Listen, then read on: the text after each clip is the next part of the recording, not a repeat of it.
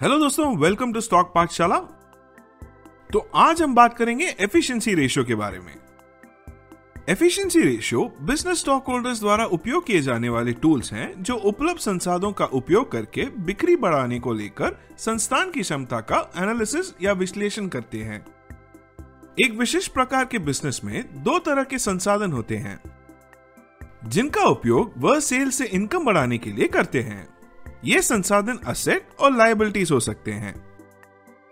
जिन assets का इस्तेमाल मुनाफा कमाने के लिए किया जाता है उनका मूल्यांकन करते समय एफिशिएंसी रेशियो असेट्स के एक संयुक्त समूह की तुलना बिक्री या बेचे गए गुड्स के मूल्य यानी COGS से करते हैं।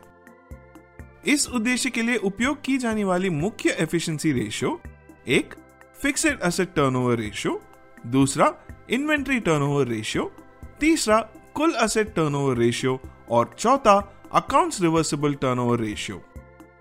लायबिलिटीज का इस्तेमाल पैसा कमाने के लिए कैसे किया जाता है इसका मूल्यांकन करते समय जो मुख्य रेशियो का इस्तेमाल किया जाता है उसमें सबसे आगे अकाउंट्स पेएबल टर्नओवर रेशियो आता है।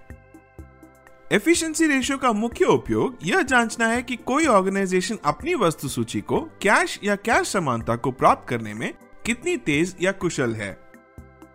एफिशिएंसी रेशियो की गणना इस प्रकार की जा सकती है।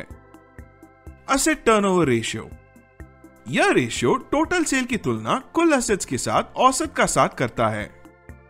यह दिखाता है कि कैसे एक कंपनी अपने एसेट का उपयोग करके सेल से इनकम जल्दी बना सकती है।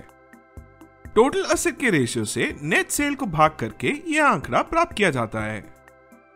Asset turnover ratio equal to net sales divided by average total asset. Average total asset equal to long term asset plus short term asset divided by 2। Ratio अपनी एसेट से आय प्राप्त करने के लिए कंपनी की एफिशिएंसी का आकलन करती है। यह रेशियो जितना अधिक होगा कंपनी उतनी ही बेहतर होगी। जब रेशियो बहुत कम होता है तो यह उत्पादन चुनौतियों का संकेतक हो सकता है। इन्वेंट्री टर्नओवर रेशियो, यह रेशियो इन्वेंट्री की तुलना एक निश्चित इन्वेंट्री पीरियड के साथ बेचे गए माल की लागत से करता है। इसलिए यह उस विशेष समय के दौरान बेची गई एवरेज इन्वेंट्रीज की संख्या की जांच करता है। Inventory turnover ratio equal to माल बेचने की लागत डिवाइडेड बाय औसत सूची। औसत इन्वेंट्री इक्वल टू इन्वेंट्री खोलना प्लस इन्वेंट्री बंद करना। उच्च रेशियो सामान्य रूप से अनुशंसित है। यह मुख्य रूप से हाई रेशियो से पता चलता है कि फर्म की इन्वेंट्री बहुत लिक्विड है। प्राप्त टर्नओवर रेशियो का अकाउंट्स, यह एक इक्विटी रेशियो है जो एक बिजनेस की जांच करता है कि एक निश्चित पीरियड के दौरान एक बिजनेस कितनी बार प्राप्त अकाउंट्स को कैश में बदल सकता है। इसे प्राप्त अकाउंट्स द्वारा नेट क्रेडिट बिक्री को डिवाइड करके प्राप्त किया जाता है। Account receivable turnover equal to net credit sales divided by average. Account receivable, यह रेशियो जितना अधिक होगा उतना ही बेहतर होगा कि कंपनी अपना डेबिट कलेक्शन करे। उदाहरण के लिए 3 के 1 प्राप्त रेशियो का मतलब है कि कंपनी ने उस पीरियड के दौरान ग्राहकों से 3 बार डेबिट कलेक्शन किया। इसका मतलब है कि औसतन हर 4 महीनों के बाद डेबिट कलेक्शन किए गए थे। अकाउंट्स पेएबल टर्नओवर रेशियो, यह भी इक्विटी रेशियो है जो किसी कंपनी की शॉर्ट टर्म लिक्विडिटी पोजीशन का मूल्यांकन करता है। यह रेशियो मूल्यांकन करने के लिए है कि कंपनी अपने आपूर्तिकर्ताओं और अन्य शॉर्ट टर्म डेट ऑब्लिगेशंस को कितनी बार चुकाती है। एवरेज अकाउंट पेएबल द्वारा कुल सप्लाई खरीद को भाग करके रेशियो प्राप्त किया जाता है। Account payable turnover ratio equal to total supply average accounts payable.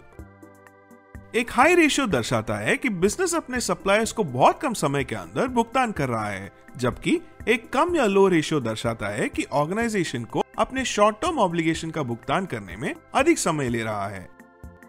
Efficiency ratio किसी बिजनेस के एनालिसिस का सबसे अच्छा तरीका है क्योंकि वे बिजनेस के संचालन की संपूर्ण एफिशिएंसी को देखते हैं। वे कंपनी के मैनेजमेंट का मूल्यांकन करने के लिए एक अद्भुत मैकेनिज्म भी प्रदान करते हैं। किसी भी अन्य रेशियो की तरह एफिशिएंसी रेशियो बुरे समय में उपयोग होने पर अच्छा नहीं है। यह रेशियो की तुलना इंडस्ट्री रेट्स के साथ करने के लिए अधिक विवेकपूर्ण है और देखें कि क्या बिजनेस अपने इंडस्ट्री के प्लेयर्स की तुलना में बेहतर काम कर रहा है या नहीं। थैंक यू दोस्तों। तो अगले एपिसोड में हम बात करेंगे ग्रोथ रेशियोज के बारे में। तो चलिए अगले एपिसोड में हम मिलते हैं।